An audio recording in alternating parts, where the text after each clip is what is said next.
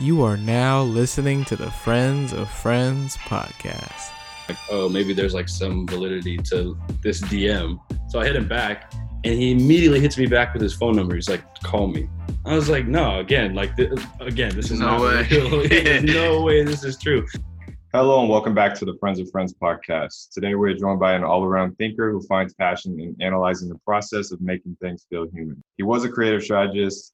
He is now an account manager currently working at a digital agency in New York.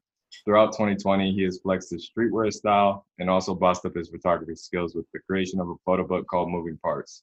If you didn't get a copy, you missed out. Without further introduction, here's Teddy Poppy. Ooh, damn, that was a generous introduction. But yeah, thank you guys for having me. It's good to be on. Yeah, we appreciate you coming on. So, of course. Now, if you want to just give like a brief introduction about yourself, just let them know what you're about. My name's Teddy. I work and live in New York City, but I'm from Portland, Oregon, so have to rep the city. Been living out here for like 2 years after I graduated from the University of Oregon, working in advertising, worked in experiential advertising for about a year. And then funny enough, COVID was like no more spaces with 10 or plus people. So like the entire industry kind of booted it. So moved out of the industry and I'm now in digital, working for 1800 Tequila, among other things, doing some cool things in that space. And then just outside of work, dropped a photography book in December, bunch of work from Paris, about a year old. But yeah, that's me. All right, so first question we have for you is, what gave you the idea or inspired you to create a photo book? So I went to Paris in February of 2020, like almost a year ago now, with my girlfriend. We went over there for Valentine's Day. We were there for like a week. It was like right when COVID was like around. So like it was out and about. It wasn't really like shutting anything down yet.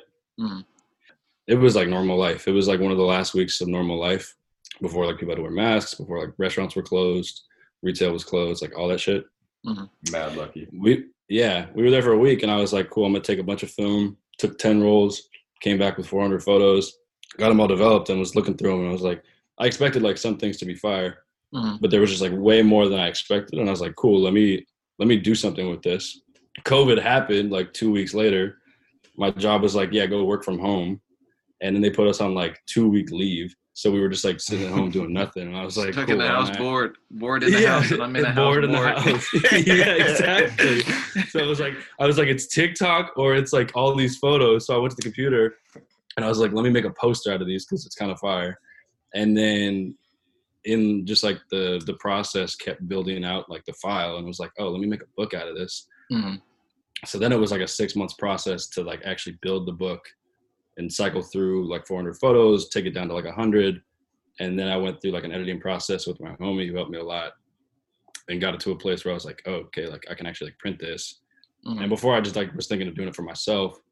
And then I was like, why don't I surprise people with this? Printed 50 of them, put together a website. Sold out, couldn't even get my hands on a copy, man. It's crazy.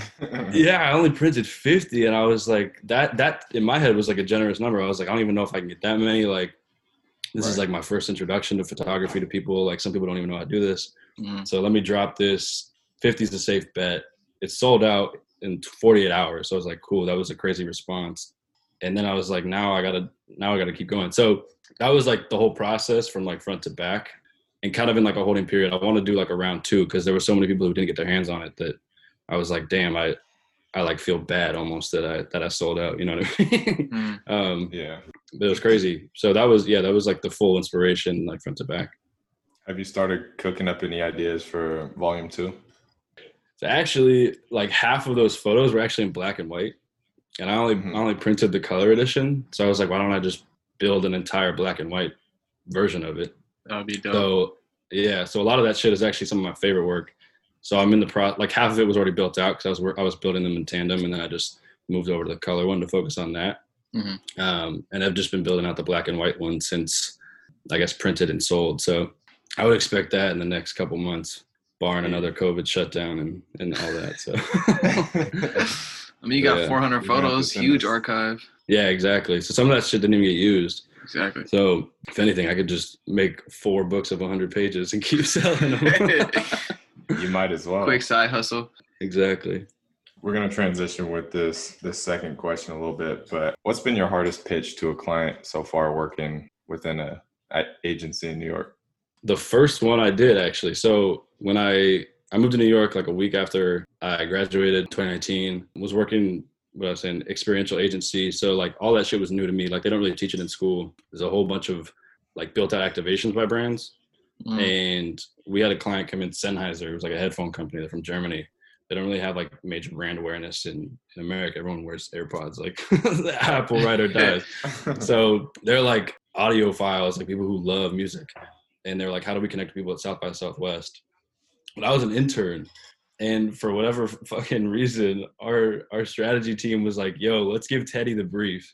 I've been here for like 2 months. I don't know shit about German audio engineering. I was like, cool, let me do some research.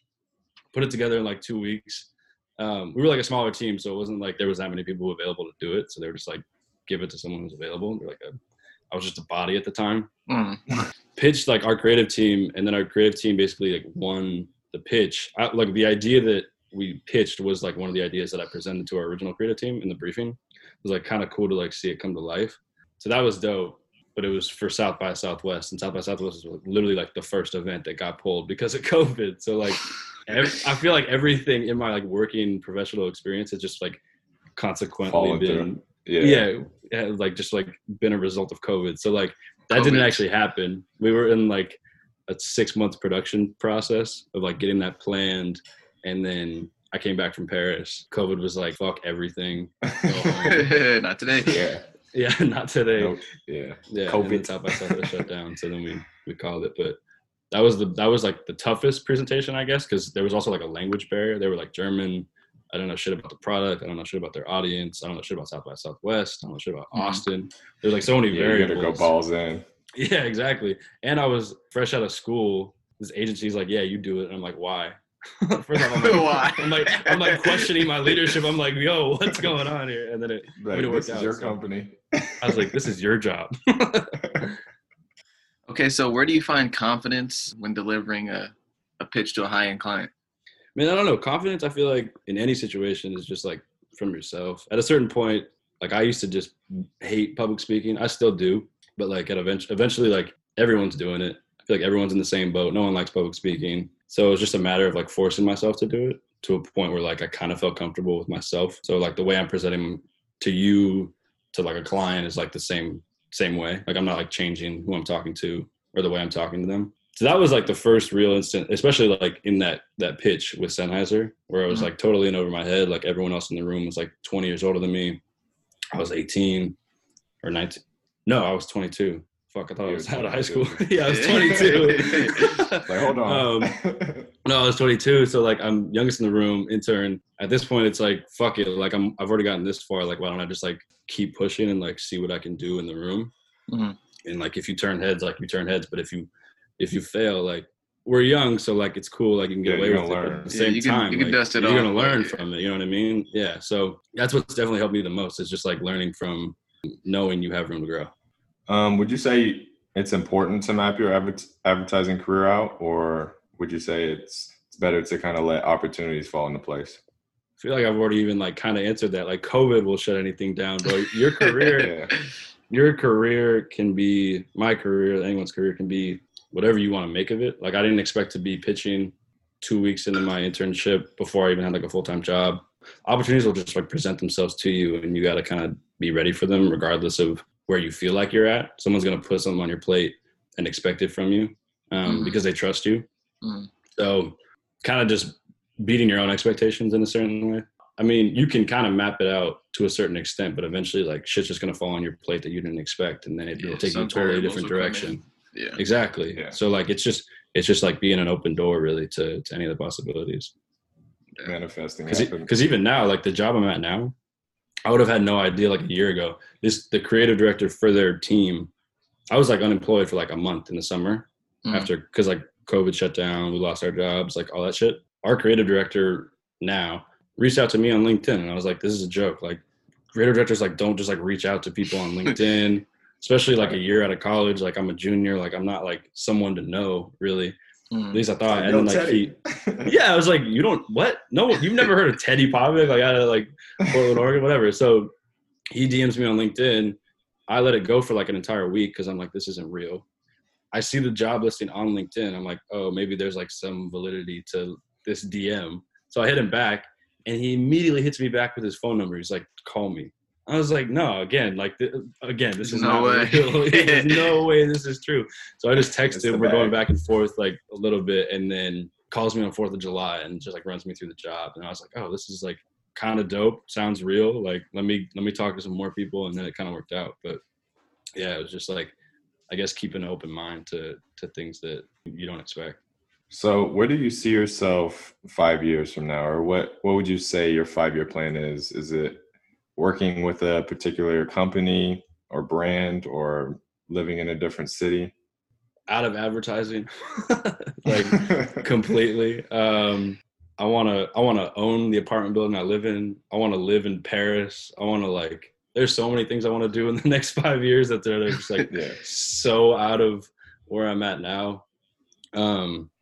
My dad has worked in retail his whole life, so I always have had like an affinity for that. And like, there's so many brands in New York that I'm so drawn to that are like lifestyle brands more than they just make clothes. Aimé Leon Dore, like ALD, is like a perfect example of that. Like a company that like embodies like the neighborhood and the city that they come from, and the clothes are fire. So it's like all the, you know, more the merrier. So that's an example of like a career path I would like love to take.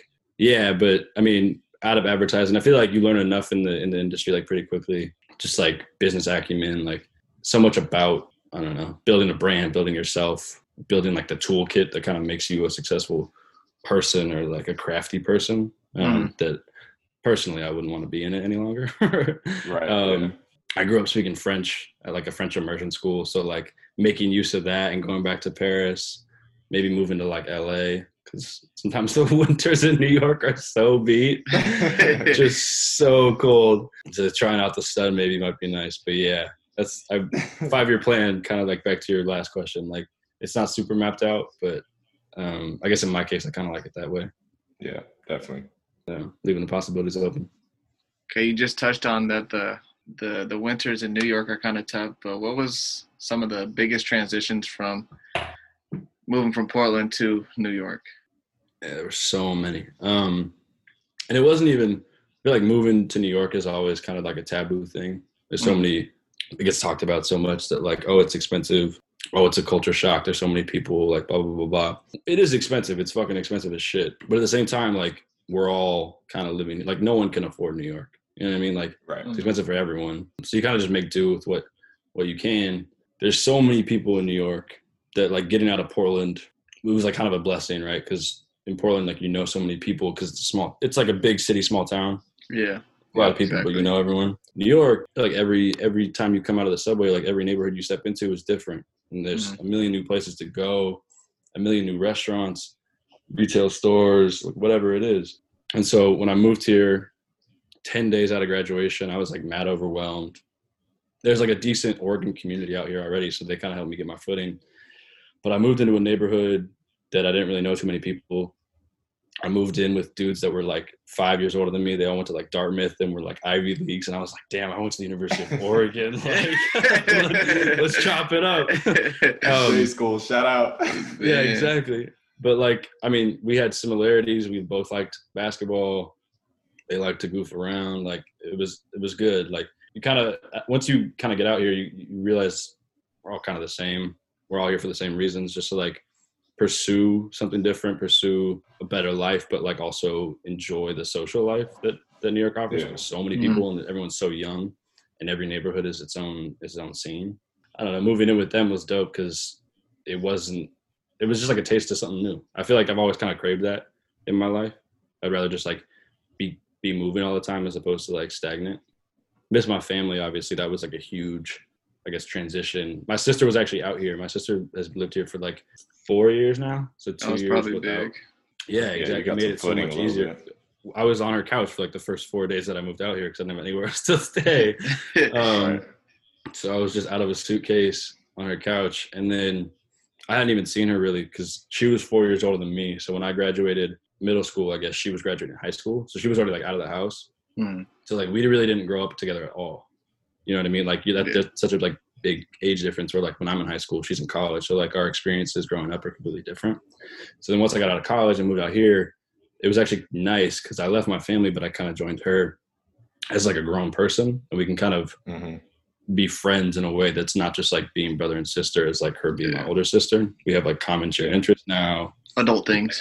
Adult things. Like adulting. We can go enjoy a drink together where like I'm not like underage or something, and like we're having a good time. Like we have the same friends. Like we'll go to the concerts together and shit. So that was really cool. It actually made the experience a lot easier. So yeah, I guess that was one of the biggest transitions, was like leaving family, but at the same time gaining some family.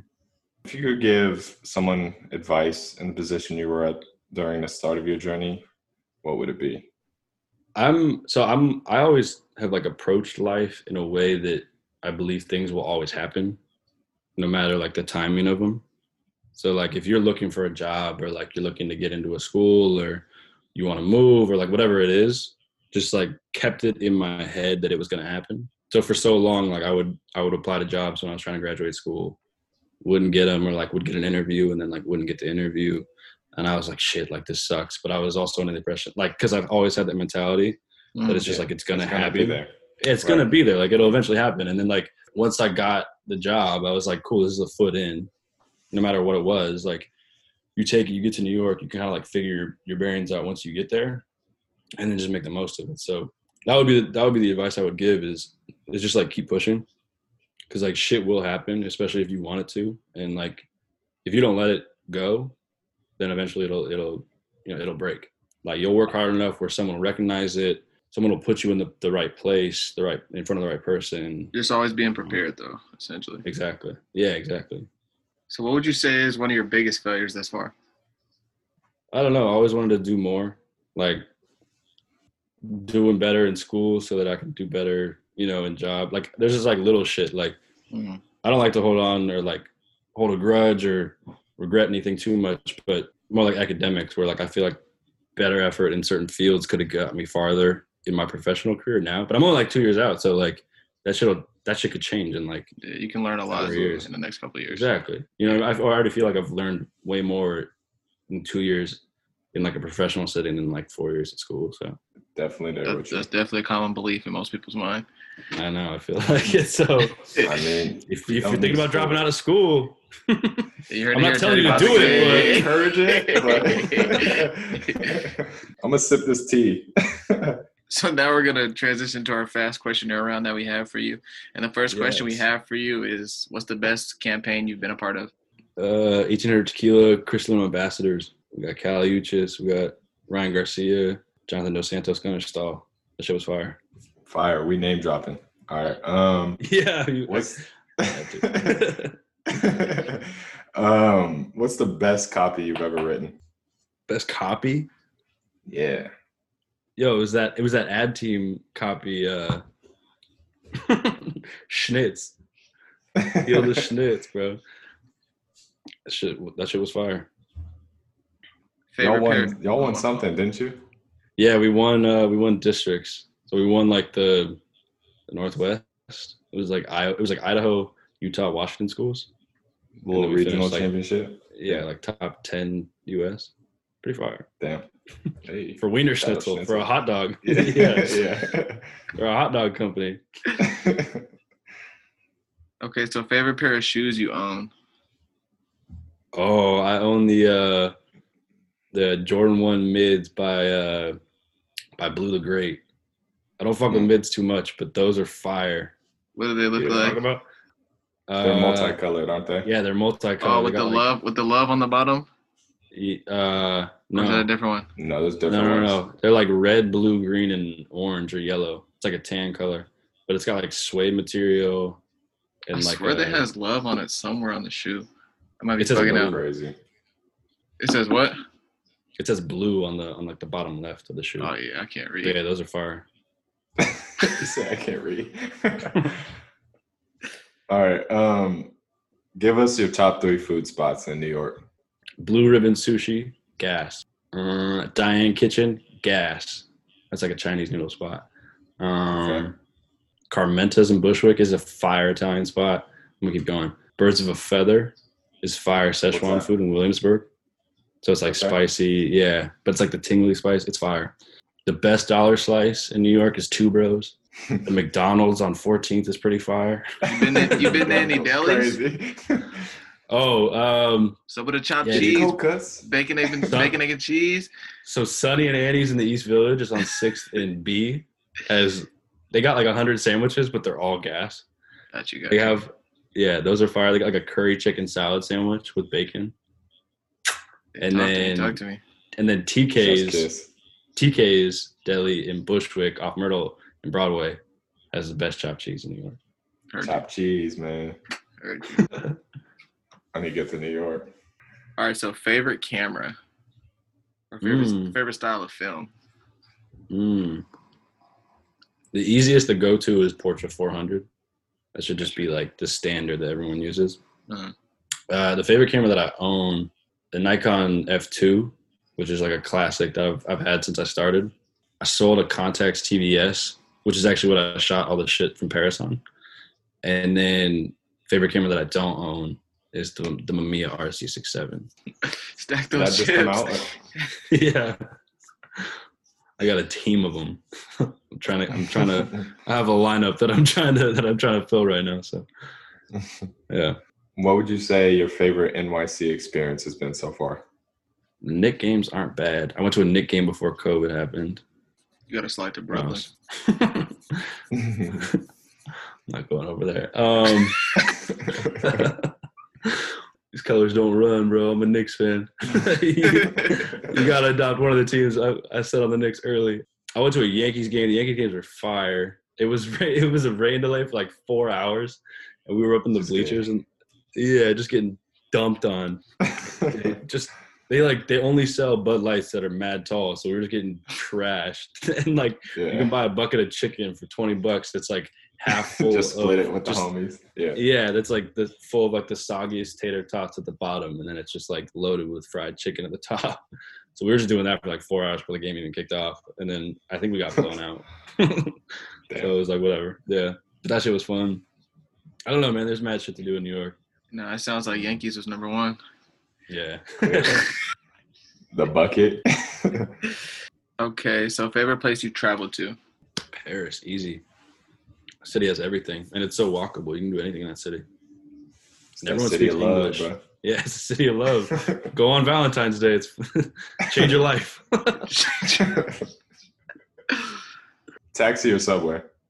Subway all day. I don't even think I've stepped in I've stepped in an Uber, but it's not a taxi. But I ride for the Subway. I ride for MTA.